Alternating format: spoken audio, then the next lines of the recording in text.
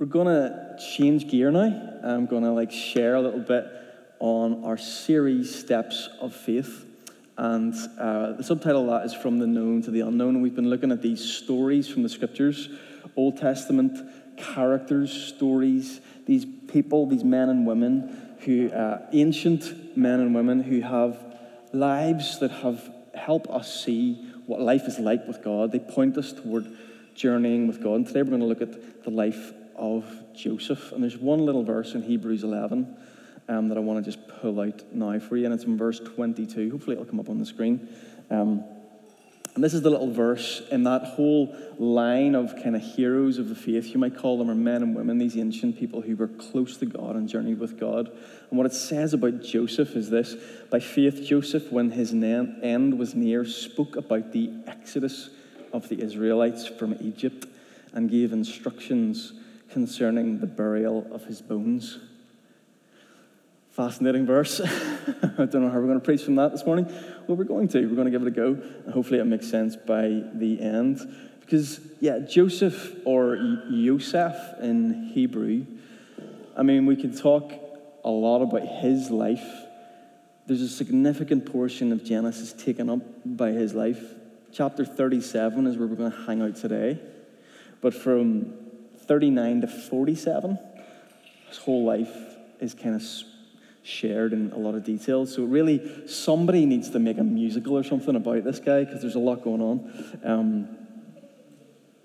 Joseph was born in Mesopotamia, in a town called Haran, at the age of 6, and he left with his family to go to Canaan, and eventually settled in Hebron. And so when we're introduced to Joseph in Genesis 37, and I'm not going to read Genesis 37 this morning, we find Joseph as a 17-year-old teenager, and he's the youngest in the family at that time of 12 brothers. And Jacob, the father, he had extra favor for Joseph, and he made him a very nice garment, a very nice coat, to express his love for him. And this gave feelings of jealousy to arise within his brothers, especially the sons of Jacob's other wife, Leah. Now, some teenagers think they know more than they actually do. And I only know that because I was once a teenager. And maybe Joseph was a little bit like that kind of teenager, because he brought a bad report back to his father on the other brothers, and the other brothers didn't really like that. So he maybe ticked them off a little bit. But those ill feelings exacerbated, and Joseph, he had these two dreams, and the dreams portrayed Joseph ruling over them, and that kind of ticked them off. I'm sure to hear that. There was the dream where there was the wheat in the field, and the brothers' bundles kind of bowing down to Joseph's bundle. And then there was a second dream, Joseph envisioning the sun, the moon, and the 11 stars bowing down to him. So he ticked off his brothers a little bit. I'm going to just run through Joseph's whole kind of life story in a summary, and then we're going to look at 3 points, I guess, I want to draw out from particularly Genesis 37.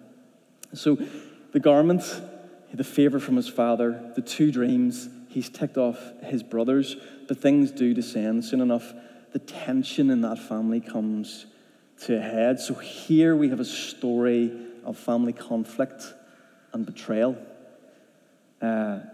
Jacob sends Joseph out to the fields to be with his brothers, and the brothers decide to seize an opportunity to throw Joseph unsuspectingly into a pit. And a short while later, they see this Arab caravan coming along on its way to Egypt, and the brothers sell Joseph into slavery to the traders to be brought to Egypt, where he would be sold to Potiphar. So here we have not only a story of family conflict, but we have a story of human trafficking. And along with that, we have the biblical theme of exile, and I'm going to come back to that later. The story moves on. Joseph is now in Egypt, and things begin to look up for young Joseph. I've skipped through a lot of the story here, of course. He finds favor in his master's eyes. He's appointed to the head of Potiphar's estate. Potiphar's wife takes an interest in him, and he turns her down. And they have this moment where Joseph, she's looking for Joseph to have a relationship with him. Joseph slides out of the house and runs away, and that's where Joseph kind of gets this nickname of Joseph the Righteous.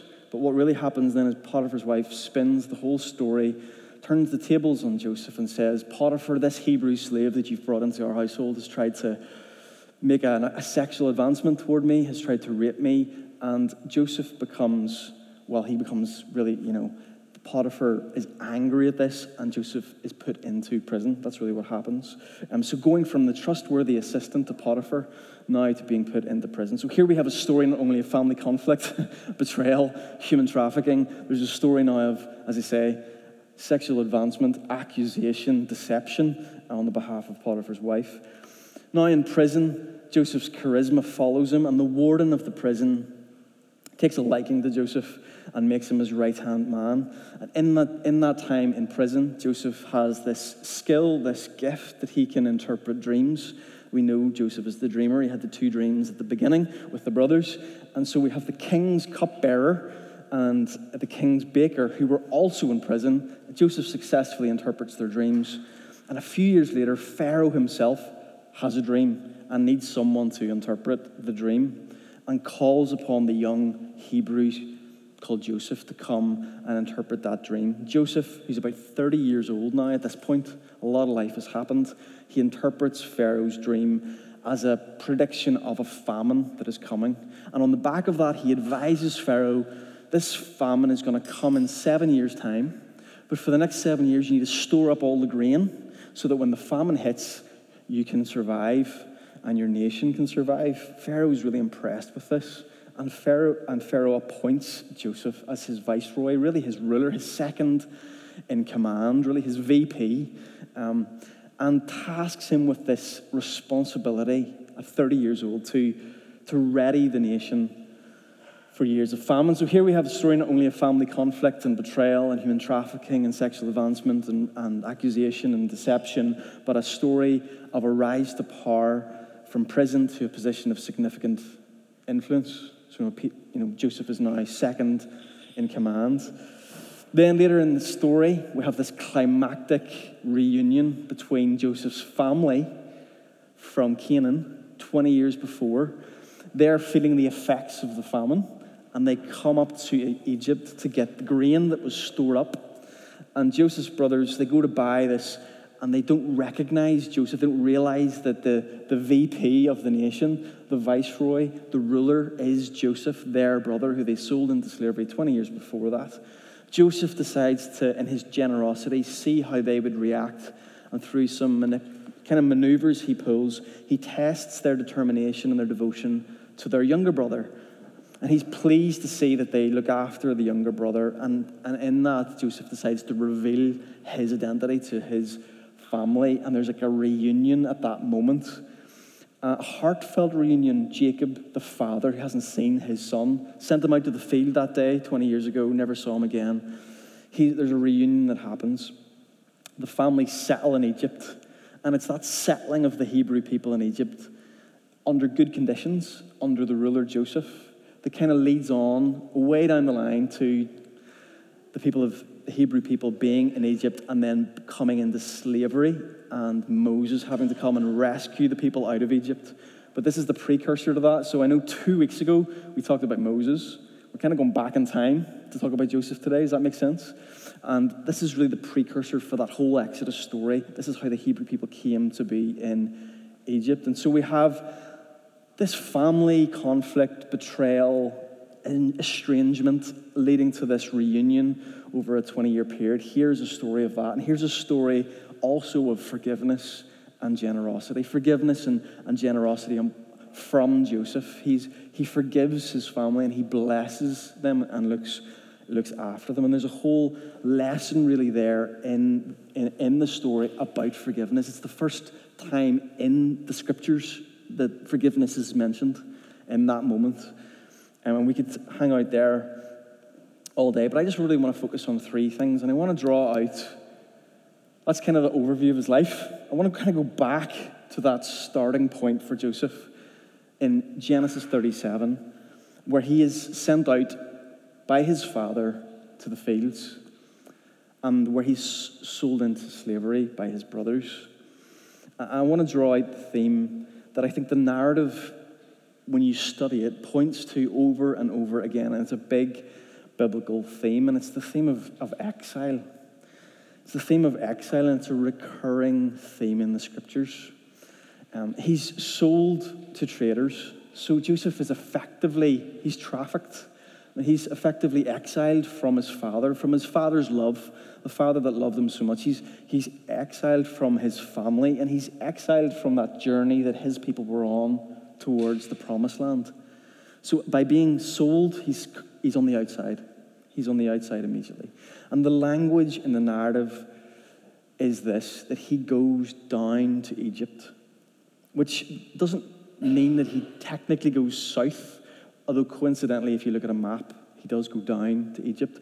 What the writer here is trying to say is there's a literary device being used there, descent into exile, going down. That language is telling us something, and it comes up over and over and over again in the narrative. The narrative is hinting to something here. Going down to Egypt is the language similar to the way Adam and Eve went down from their Edenic high mountain Eden and out of the garden. And it's spoken about in the story of Cain. Throughout Genesis, this going down is kind of language of exile. And so here we have, in Genesis 37, Joseph, the 17-year-old dreamer, who's had his eyes fixed upwards to the sky in his dreams, going down. Suddenly going down, and going down to the pit, and then going down to Egypt. And it's all exilic language here. The pit itself is exilic language. It's a metaphor in Scripture for death. Death itself is this exilic language. So there's all of these layers in this story around this theme of exile. Let me draw it out a little bit further. There's two kind of axes that you could see in Genesis to talk about exile. There's the going from the high place to the low place. That's the going down language. There's also the going from the in to the out. So you got the high to the low, and you got the in to the out. And it's all really communicating exile. That's what all that language is, and it's in all of the stories in Genesis. The Joseph story has both of those going on at the same time. Think about it. Joseph is sent out from the home to the field, and then the brothers betray him. And then he's sent down to Egypt. This is just all literary language, trying to tell us that there's something here going on. There's a theme emerging. It's when he's in the fields that the brothers, they throw him into the pit. And interestingly, the brothers, when they come back to Jacob, the father, to try to tell him what's happened to Joseph, they bring the garment, the cherished garment covered in blood, and they communicate to the father that he was killed by animals, when in fact, of course, he wasn't. But again, that story is mirroring what Jacob did to his own father. Jacob coming in, clothed in animal skin. So there's all of this imagery about deception, about division in family, and about exile, being in or out, or coming from a high place to a low place. And it's really fascinating, and I would encourage you to kind of dig into that in the story of Joseph. When Jacob the father finds out that Joseph has been killed at that moment in Genesis 37, he says this in verse 35. His family are gathered around him. He believes that an animal has killed Joseph. He's dead. And the family are trying to comfort him. The brothers have told a lie. Joseph's, of course, alive. But not to Jacob. He's dead in Jacob's eyes. And Jacob is grieving, and he says, they're trying to comfort Jacob, and Jacob says no. And he says this, interestingly, in mourning I will go down to the grave with my son. There's that down language happening all over again, more exilic language. And death is a kind of exile. The Eden story tells us that, if you eat of the fruit, you will die. And you know that Adam and Eve didn't literally die. They were sent out, they were banished from the garden. So death is exile, and exile means death. And the narrative is fueling our imaginations with all of these images. And I want to kind of just take us for a moment to Psalm 69, because that imagery is being used in the Psalms throughout it, of the pit, of going down to the low place, of being on the outside. Psalm 69 talks about being dead in a flood and in a pit. So the poet in the Psalms is again using this kind of language. So Psalm 69 verse 8, I am become a stranger unto my brethren, and an alien unto my mother's children. Verse 15, let not the water flood overflow me, neither let the deep swallow me up, and let not the pit shut her mouth upon me. So this exilic language is framed as being swallowed up in the flood, and in the pit, and in death. But the psalm writer is alive because he's writing the psalm. So there's a way to be dead but not dead, is the point. There's a way to be like kind of in a state of death but be kind of literally still alive. It's kind of the language throughout the scriptures and in the Psalms. And it's fascinating. Again, that image in Genesis 3 teaches us more than anything. The day you eat of the fruit, you will surely die. And it's a connection to exile, to being on the outside. So here's a three things I'd love to kind of share with us this morning. Here's the first thing. Joseph's in the pit. He's sold into slavery. He ends up in Egypt. And then he ends up in prison in Egypt, in exile. So he's in the pit of pits. He's in the pit of pits, which is maybe where many of us can find ourselves at times. At the lowest point in our lives. We're at the lowest state. We've been betrayed by people who love us. Maybe that's your experience, friends or family, or there's been a rejection or a betrayal or a lie or a manipulation, or we've been pushed to the outside.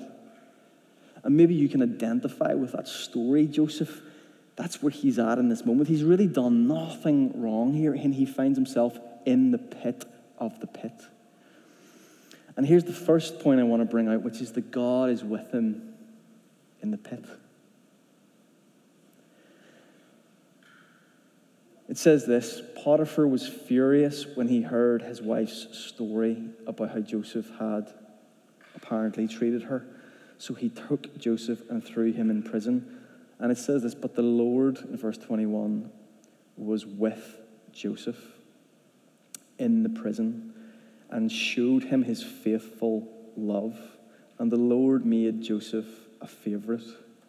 So there's a sense here in this journey going down into the pit, into Egypt, into exile, that kind of he's a forgotten man. He may as well be dead, and yet that's where the Lord is. The Lord is with the lowly. The Lord is with us in our weakest moment, when everyone else has ran out on us. The gospel is that the Lord is with us in his faithfulness. That's the first thing I wanted to share. And I want to add a little component to that, which is this, that God doesn't prevent this from happening. All this kind of stuff happens to all kinds of people throughout the scriptures, and yet in the midst of it, God is still there. In fact, the fact that God doesn't stop something happening doesn't mean that he's not in the midst of it. And we see that in this story. And remarkably, fast forward into the end, where there is a good news story, Joseph in Genesis 50, he says this, and I want to read it from the Message. He says, he's speaking to his family at this point and offering that forgiveness. You walked out on me, and I was in the pit of the pits, but then he's now second in charge, and he says this, don't be afraid, do I act for God? Don't you see all you planned evil against me, but God used those same plans for good. As you see all around you now, life for many people, the results of his preparation for famine and the way he was blessing and supporting the nation. Easy now, you have nothing to fear. I'll take care of you and your children. So there's a remarkable journey that Joseph has gone on as a man of faith who has been trusting in one person alone throughout this whole journey, knowing that he's not, even though he's not prevented this from happening, that journey where he hit the lowest of lows, God was in the midst of it. And I kind of wonder this morning, because I've been in the lowest of lows. We've all had those moments in our lives. And maybe today you're finding yourself in a moment like that. Or maybe you're just dealing with family conflict or division or rejection, or you kind of feel on the outside of something, whether it's friendship circles or business circles or religious circles. And the gospel says this, that those who find themselves there, God is with them. God is with them. And this is the story of the Scriptures, God with us. Here's the second point that I want to draw out today, which is that God's dream is different. So we have Joseph the dreamer in the story with his dreams. I want to talk about God's dream. Division in family, hostility, being away from home, in exile. These are the opposite of God's dream for humanity. God has a dream for humanity, and the Genesis stories and all the stories of Scripture are telling the raw story of how human beings can treat other human beings and how that's not the dream of God. Joseph is taken into exile, and the rest of Joseph's story, if you kind of go on and work through it in your own time, is a reversal of all of that happened. Every single thing is reversed. All those images, all those exilic language, all those consequences are turned around completely. Turned around completely. He is taken up from the pit. He is elevated to a place of authority. Of course, he's deceived by Potiphar's wife, but he ends up second in command to Pharaoh in the nation and bringing his rule and justice and generosity to the nations, and taking in his family and blessing them. And there's an amazing good news here. You can't get any lower than Egypt and in the pit and in prison, the pit of pits, and yet there's something about this that God wants to kind of scream over it and say, this is not the way it's supposed to be. God has a dream for something different. For us, listening to this story as modern readers, we might not immediately see it like this, but essentially this is a story of human trafficking. This is a story about a person who's been kidnapped, separated from their home, who's in a vulnerable state, who's sold to traders, who's taken to a place where they've no identity, no money, no opportunity, who's suffering and surviving on their own. And this is not an ancient reality. This is a reality that has affected people in this community, in this city. We know people who have experienced this today. It's a modern day lived experience. People being trafficked, taken away from where they call home. And that's not the dream of God. God's dream is about the opposite of that. And if there's anything we can learn from digging into the raw stories in Scripture, it is that God's trying to reverse all of that. This goes to a very sober place, this story. I've kind of taken us to a very sober place this morning. It's raw, but human beings can do horrible things to other human beings. Horrible things. And the dream of God is the opposite of that. And I want to preach that this morning. Joseph's father thought that Joseph was killed by animals and the blood was on the garment. But he wasn't far wrong, because his brothers behaved like animals, throwing their own brother into a pit. Human beings are capable of so much harm and horror. And yet the gospel story, the story of God, is that he's at work in this mess because he has a dream for the way that we are to live, to bring harmony to the human community. We even see, if you go back to the story of Abraham and Hagar, Hagar in that story is an Egyptian slave. And that story is how Abraham treats her. And of course, he banishes her to death in that story, which is a terribly sad story. And now in Joseph's story, he is now a Hebrew person under the slavery of Egypt. The whole tables have turned. Again, Genesis is just telling us something here. The biblical stories portray human stories, human realities, this portrayal of human behavior, which is sometimes awful. And it's the same today. Nothing has changed. There are stories out there that we know, lived experiences that we know, that you could describe as being the pit of the pits. And the gospel is the story of God's dream to turn that around. And so God is not only with us in our own particular circumstances, but God has got a dream for this whole project. He wants to reverse that. What is the opposite of exile? But home, belonging, a place at the table, an identity where you're loved and you're accepted and you're forgiven and you can taste of the grace. Feast around the table where there is harmony in relationship between one another, whether that's a friend or a brother or a sister. This is the dream of God. And in the story of Joseph the dreamer, God's dream lives on.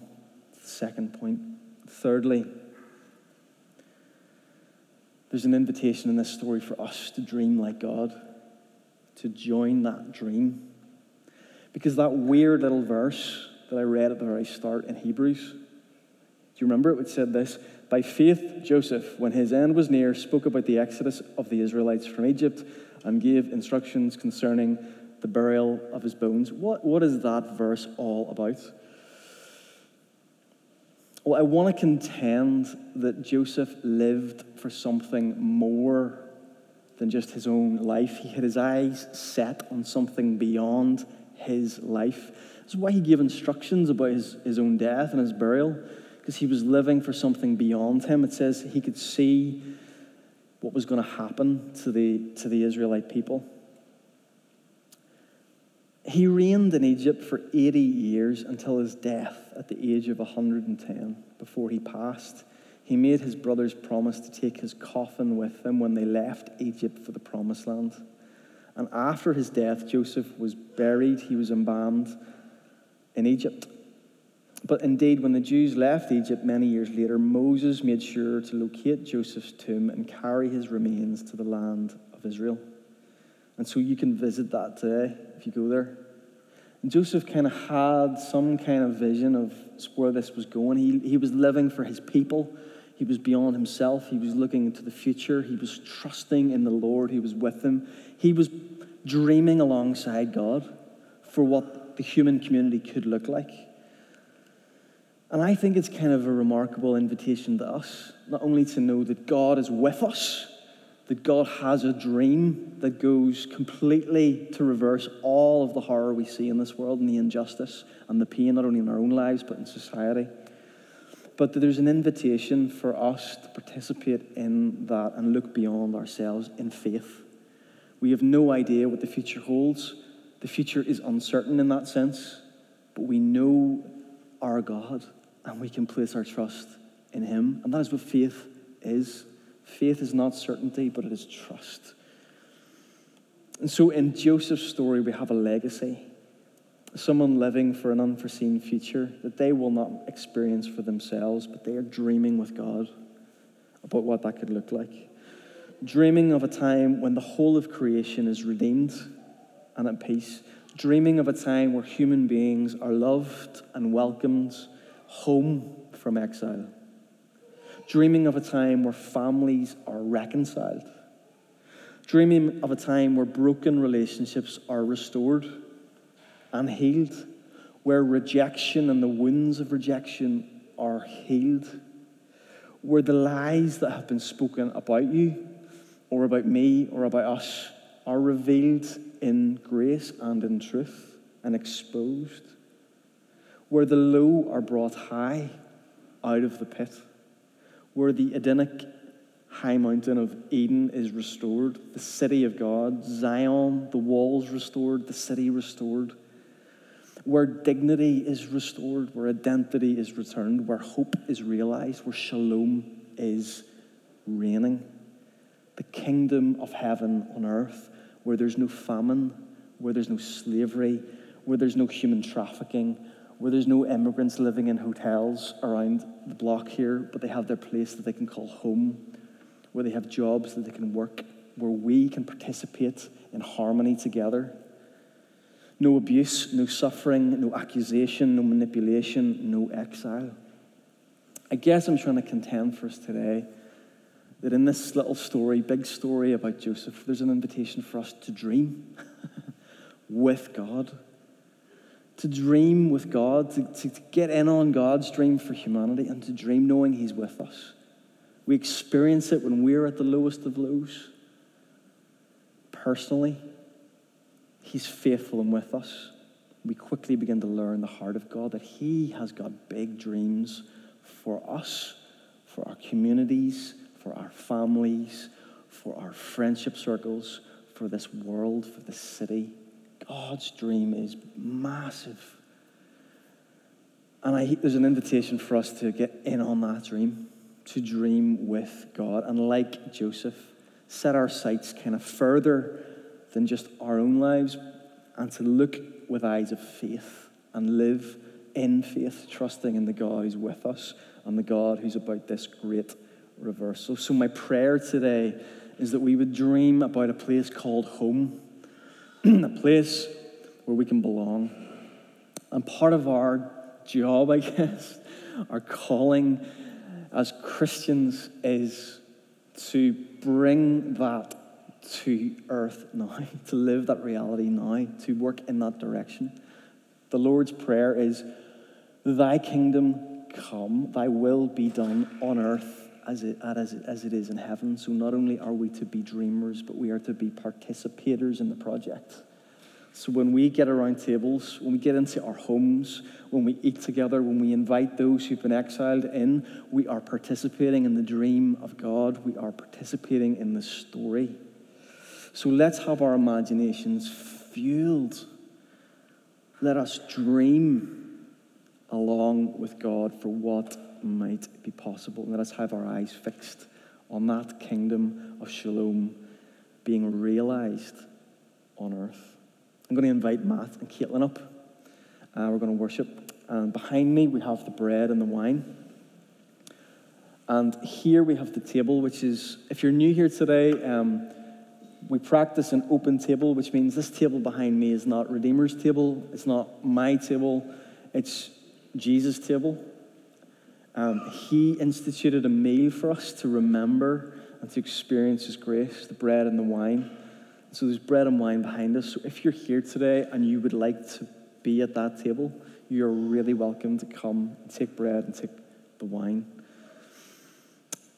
Instructions on that, we do a little bit of click and collect here at the minute still, which means during the song that's going to be sang, I want you to come up and just receive a bread and a wine, take it back to your table and hold that. And then after the song, I'm going to lead us together in communion, which is the apex of our worship.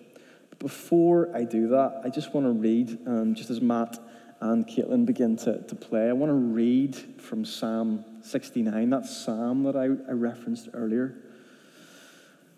Because at this table we have, there are echoes of the gospel and of Jesus throughout the Joseph story, because he is the one that went to the pit of pits on our behalf, and God raised him up again on the third day to resurrection life. He is the one who's gone before us to enact the dream of God in this world, and he is the one whom we center around. And so today, there's not only grace and forgiveness and generosity to receive at this table, but there's also an image here of what is possible when we follow in the footsteps of Christ, laying down our lives for others and serving this world, bringing that bread and hope to those around us. So I'd love you to stand, and I'm going to use Psalm 69 just as a psalm to try to center us on all of this. It'll come up on the screen.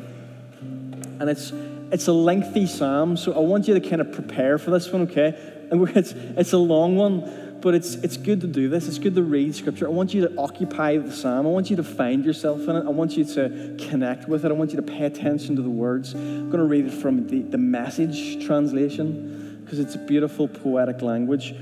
And I just want you to invite the Holy Spirit to continue to minister in your hearts, continue to speak to you, continue to help you locate yourself in the story. Where are you today? Maybe you're in the pit today, and the good news is that Christ wants to raise you to new life today.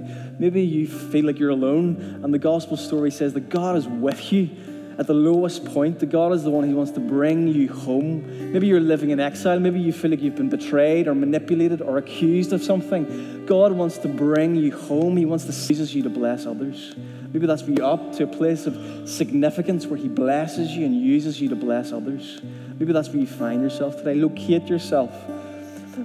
And a warning, there's some gritty language in this psalm. There's gritty language here, because when you're in the lowest of lows, sometimes we get angry. Sometimes we want to say, burn it all down, God. Burn it all down. It doesn't mean that God's going to burn it down. It just means that the psalm writer wants to express that. So there's gritty language in this psalm. let's just ride that out because it's helping us locate ourselves. It says this: God, God, save me. I'm in over my head. Quicksand under me. Swamp water over me. I'm going down for the third time. I'm hoarse from calling out for help. Bleary-eyed for searching the sky for God.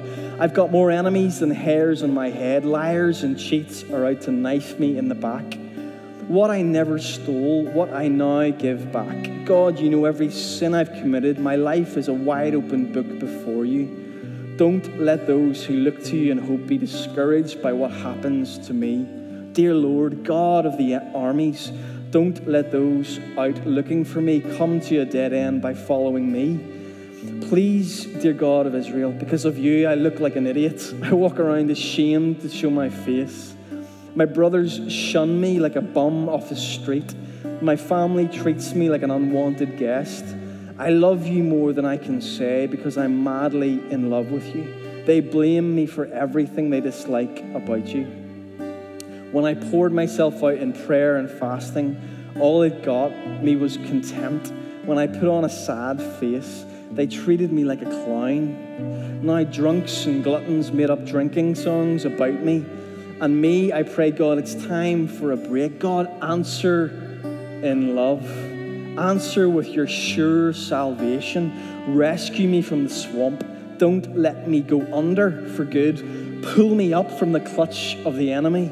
This whirlwind is sucking me down. Don't let the swamp be my grave, the black hole swallow me, its jaws clenched around me. Answer me, God, because you love me. Let me see your great mercy, full face. Don't look the other way. Your servant can't take it. I'm in trouble. Answer me, God. Come close. Get me out of here. Rescue me from this death trap. You know how they kick me around, pin on me donkey's ears, the dunce's cap. I'm broken by their taunts, flat on my face, reduced to nothing. I looked in vain for one friendly face, not one. I couldn't find one shoulder to cry on, but they put poison in my soup, vinegar in my drink. Let their supper be bait in a trap that snaps shut. May their best friends be trappers who skin them alive.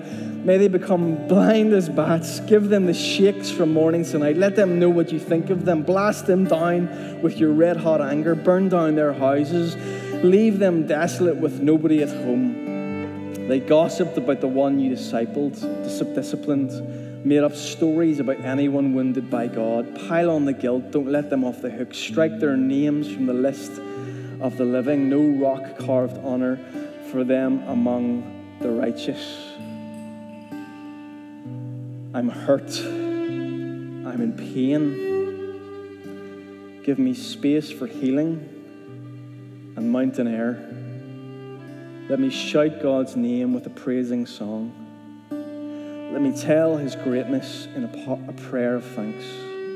For God, this is better than oxen on the altar, far better than blue ribbon bulls. The poor in spirit see and are glad. O you God-seekers, take heart. For God listens to the poor. He does not walk out on the wretched. You heavens, praise him, earth, also ocean and all that swims in it. For God is out to help Zion, rebuilding the wrecked towns of Judah. Guess who will live there? The proud owners of the land? No, the children of his servants will get in. The lovers of his name will live in it. Just join me in the prayer. Father God, we just thank you, Lord, that you are on our stories today. Everyone in this room today, despite the hell that some may be living through, despite the betrayal, despite the exile, despite the rejection, despite whatever may be taking place, Lord, that is not of you. You are with us. And you're drawing us to greener pastures. You're drawing us to mountain air. You're drawing us to a home, to a city, to a place where you restore dignity. I pray by your Spirit that you would bring healing and hope today to all of us, and especially those who find themselves in the pit, who find themselves alone, that you're with them, that you're with us, and that you're restoring all that is broken. You're healing all that is broken. You're bringing wholeness to where there is brokenness. We thank you for Jesus. We thank you for the table behind us, that we can taste of grace today, and we receive it. We bless your name.